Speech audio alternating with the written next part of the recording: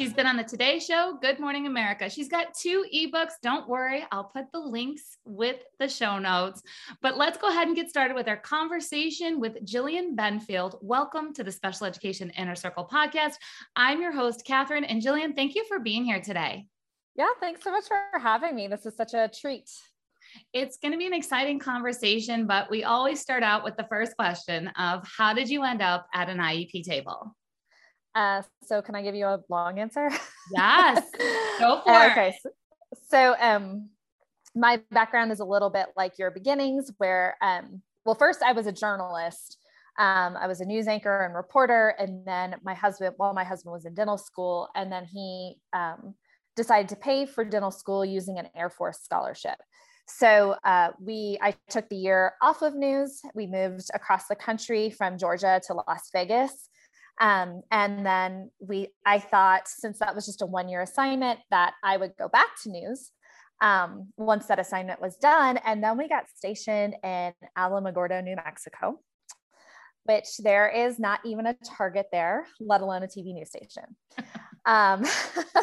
So I tell you all of that because 8 days after we arrived in New Mexico, that's when we found out that our unborn son likely had Down syndrome.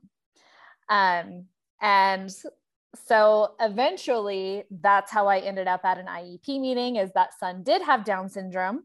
And he is now 6.5 years old. And so we've been through, I don't know, is that like 4 IEPs so far? A lot. Something like that. So I was gonna say, so you're a mom of Anderson who has Down syndrome.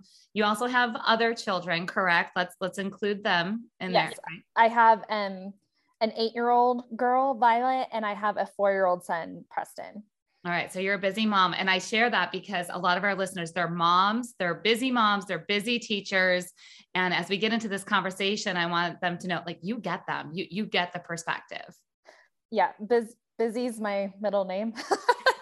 I mean, especially right now, as I told you, we're in the process of a move, and it's nutty over here. And this is just how we've been rolling the last several years. So yeah. So one of the reasons that I reached out to you and I said, hey, will you come talk with us, is because you have a great way with words and sharing emotions that happen as a parent, as you're going through a lot of different things, whether it's IEP meetings or it's doctor's appointments, or it's just life and moving and all of that. And there's a lot of mixed emotions that come with being a parent of a child with Down syndrome. There's a lot of decisions that need to be made. And I'd love for you to share just some encouragement. Let's just start there. Usually I do encouragement at the end of the episodes, but I'm like, no, we're going to start with encouragement. So can you give some encouragement to some parents who are listening, who are feeling quite hopeless just with everything that has happened in the world and the decisions and the things that they're going through also?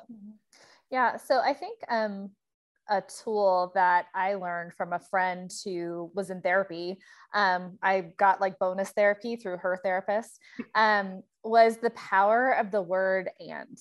I think that I used to be a but user. It was like, having a child with Down syndrome is really hard, but it's also the best thing that's ever happened to me, right? And when you use that but word, it kind of cancels out the first part of that sentence. It cancels out the difficult pieces that come with parenting a child with a disability.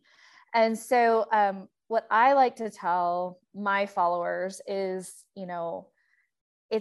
it's not a but thing, it's a both and thing. Parenting a child with a disability is the hardest thing that I've ever done. And it is also the greatest joy of my life.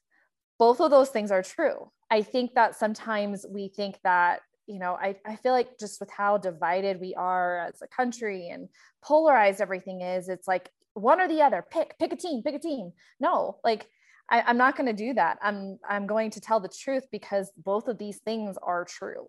And so when it comes to the encouragement piece to other parents of kids with disabilities, I always just say, like, it's okay to say that this is hard because it's hard. It's hard parenting a child in a world that is not accommodating to them. It's hard. Yeah. And it is also, nothing's ever taught me more in my life. Nothing has ever been more rewarding. Both of those things are true. I'm listening to you and I'm like, okay, teachers who are listening right now, listen to that switch of the language. Because when you're doing parent teacher conferences or you're at the IEP meeting, you could switch your buts into ands and change the entire feel of an IEP meeting. That would be so big. So yeah, I love that piece. This is actually leading great into the conversation. You and I talked a little bit before this because it is a sensitive topic, and it's something that needs to be talked about when we talk about inclusion. And I know that you're a big advocate for inclusion, and you're working through a lot of barriers that are in the community, that are in the schools, to do that. A lot of times when we hear the word inclusion or inclusion advocate, we think that we picture a parent who is thinking everything has to be in general education when it comes to school, or everything has to be exactly the same, and that there's no leeway in that. And you just said, there's a but and then there's an and kind of thing. And I know we kind of chatted about your view on inclusion, how there can be a bit of an and. There can be inclusion and perhaps some other things. Can you explain your viewpoint on that? Yeah. So for me, for what I have experienced with Anderson so far, I am okay with, I want him in the general education classroom a minimum of 80% of the day. That to me is inclusion. However, I am okay with some specialized instruction. So right now he gets pulled out for speech because it's really hard to work on articulation around 20 of your other classmates. That's not fun, So that to me, just, it makes sense for him to be pulled out for that. The school that he's at right now, currently all students have to learn Chinese. Well, I just don't think that's appropriate for him, because we're working very hard on the English language right now, and I don't want him to be confused. So during that time, he gets some more specialized math and reading instruction. So it's not like for me, it's not a end all be all. No, nothing can be done outside the general education classroom. However, I do think that everything that can be brought into the classroom should, because I'm not raising him to live in a segregated world. That's not the world we live in. I'm raising him to live in an integrated world with everybody. And the best experience he's going to get with that is in the general education classroom. Do you have any specific examples that you would, as specific as possible with keeping all the confidentiality that we keep in special education, of maybe some things that you had to work through? And you can even think back to like maybe early intervention, kind of, coming into the school system. What's some of the pushback that you might have gotten that you were able to work through? I would say the most pushback I have gotten from a school, this is when we were in Texas, we're currently in Colorado. And he had a pretty good preschool experience that was in a fully included classroom. He was only pulled for speech. But when he was leaving preschool and entering kindergarten, basically the school had set up a system, which was not in writing or anything, but they had started something new. And I saw it happening in action. I was there for a parent-teacher conference, and I noticed that all of these kindergartners came into the preschool classroom while the preschoolers were gone. And what they were doing was they were basically putting these kindergartners with disabilities in an inclusive classroom for half or more of their day. And then they were being segregated the rest of the day. And they basically were doing this test trial period without putting it in writing. If they did well during this kind of phase in kindergarten in inclusion, then they would go on to be in an inclusive environment in first grade. If they didn't, then they would go into a segregated environment in first grade. This resulted in a 5.5-hour IEP meeting, because they were planning on doing this with Anderson. I was like, no, in no way is this individualized. This is a system that you've developed that is quite frankly unlawful. So that's the biggest pushback we've ever gotten. I was very thankful for my advocacy training that I've done. I'm not a certified advocate, but the different advocacy courses like Partners in Policy Making and Rights Law and on all of those that I had done, because I just knew what they were doing was not legal and not researched. They had no data to do this. So and the families didn't know what was going on. They didn't know. They did not know. Yeah, we have to be transparent. People wonder how come there's a lack of trust in our special education world. And it's because there's not a whole lot of transparency. I have hope for this next generation of teachers and that are questioning a lot of things, and good for them, but they're hitting the same barriers. Like they're questioning things and then they're like, oh, wait, but I need my paycheck. And, they're not wrong. They do. They need their paycheck and we need them showing up to do that. But anytime you question something, there's pushback on both sides. That's 100%. And let me tell you, the reason that I figured that out, like I said, I was in there for a parent teacher conference and I kind of saw what was happening. But the teacher, who was a young teacher, it was her first year of teaching, who had just done all of this excellent training at her university on inclusive education, gave me a heads up. And guess what? Like if she hadn't, I think I would have been very blindsided, and she ended up leaving that school. And that's sad that she felt like she had to leave that school because she couldn't deal with that unlawful and unjust system. Yes. And there's so many teachers right now nodding their heads like, yep, been there, done that, might've just left a school or they're considering leaving a school because of just practices that they're just not right. Like whether they're lawful, unlawful, that like, it's just not right. To judge a child in that way and to not individualize. So let's talk a little bit about, you have a book that talks about faith, and you have some support for parents in that way. And this is a conversation we don't talk a whole lot about on here. We don't talk about faith. We don't talk about God in that way. But when I see some of your posts, I'm like, yes. So having a brother with Down syndrome and growing up, believing in God, going to a church for my own religious education, I grew up Catholic. With that, seeing my brother segregated in the church and it not being accessible, and then them only having special needs programs, like there's no inclusion in other things. I think that's a lot of experiences that's happening in the world still. Like when I talk to families, and then I, hop on Facebook and I see your post, and you've got, some things where like you have this faith and you have these things. And I feel like a lot of times our families with disabilities want to lean on faith, or they want to believe and they want to dig in, but they don't have that community piece. So can you just tell us a little bit about your book? I'll have the link here for everybody there. And just how do you stay leaning into your faith when, it's not always the easiest thing to do? Okay. So the book that I am currently writing, that's going to be published in 2023, is mostly, it's about how our unexpected circumstances can really help us become who God desires us to become, right? I think we are known and loved for who we are. There's nothing that we have. Anderson has taught me this a lot. There's nothing that we can do to earn our worth. It's already just settled from the beginning. In the beginning, God said it was very good, and we're a part of that, right? But we were also all put here to grow. We're loved as we are. It's a paradox. We're loved as we are, but we're meant to grow. We're meant to become somebody, the highest version of ourselves. Let's put it that way. And I think that our unexpected circumstances can really help us live into our God-dreamed entirety.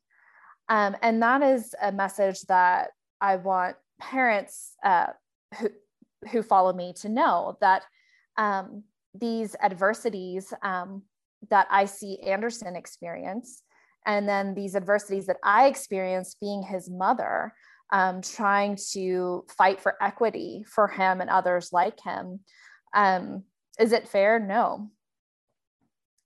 But it is helping me become who I believe God always dreamed that I would be. And I think that our unexpected circumstances for all of us can do that as well. So that's my main messaging when it comes to faith and unexpected is there's hope in our unexpected experiences. And that hope is not always that our circumstances are going to change, but that there can be change, and that oftentimes that change is from within. I love that. It's so much bigger than an IEP meeting, right? When we're looking at what are we doing and why are we doing this? It's bigger than an IEP meeting.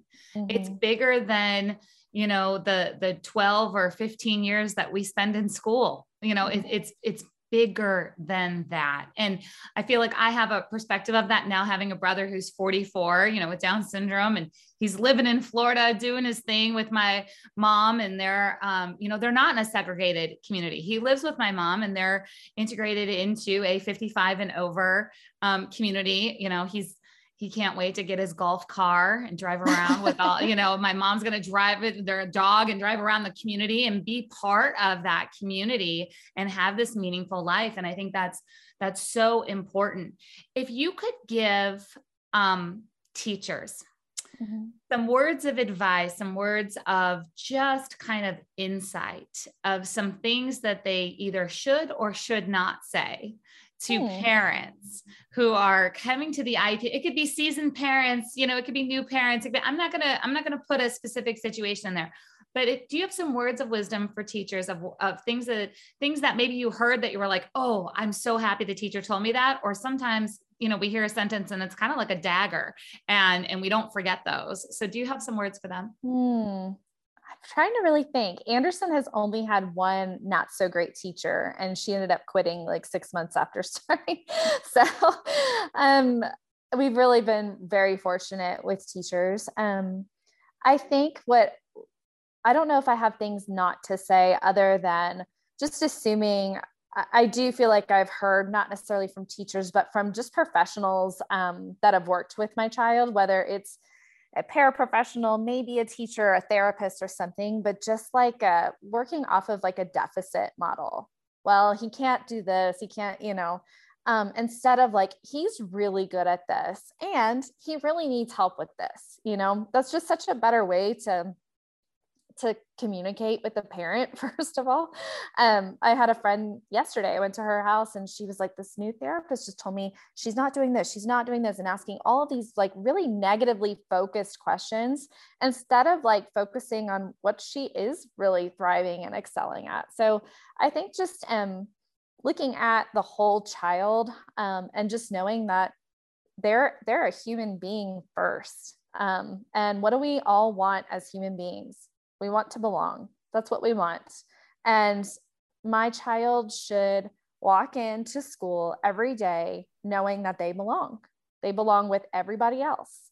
And so if I had any advice for teachers, it's just to keep that in mind. This is a child that belongs because they are here and they're human. Absolutely. We say that all the time in our Master IEP Coach community. When I teach the module to new Master IEP coaches about inclusion, I say inclusion is an experience, not a place. And a child should feel included from the time they step onto campus to the time they get back home. That's a place where they belong. They're a part of that, whether it's walking down the hallway, it's the playground, or again, it's just, coming off that bus in the morning and just being part of that school community is so very important. All right. So is there anything else that you want to make sure that parents know about the IEP process? If you were just like, if I could tell every parent one thing, I would tell them this. Oh, I have so many things. I would say, I am going to give you a couple things. I would say that you lead the meeting. I did not lead the first 2 meetings, and now I do. Now I kind of have like a little speech that I give at the beginning of the meeting. I have like pictures of Anderson and just kind of talk about little things that he's done over the last year, and just kind of try to paint a picture for who he is outside of school. And I always read our vision statement with that. And I always I always bring up the statistic, if you've heard another podcast, or it's a quote, I'm sorry, from Dr. Eric Carter. And yeah, you know, and it's about how early segregation does not, oh gosh, I'm going to mess this up now, but it's about how early segregation doesn't merely predict later segregation. It almost it all but ensures it. It's something like that. And that we're looking for an integrated life for Anderson. And it relates back to our mission statement. We want him to have an integrated life. We want him to have a life of choice. And that means like a fully inclusive education where he learns how to be a human in this human world, right? So we always start off with that. And then just one more thing that I did not learn about until later that I feel like has made a huge difference is doing that parent concerns letter and sending it to your teacher, special education coordinator, whoever, and telling them to put it in the IEP. I feel like that changed a lot of things for us when we were in that not so great situation in Texas. And it's been discussed a lot here in Colorado as well. And I just feel like it's a powerful piece that not a lot of parents necessarily know to do.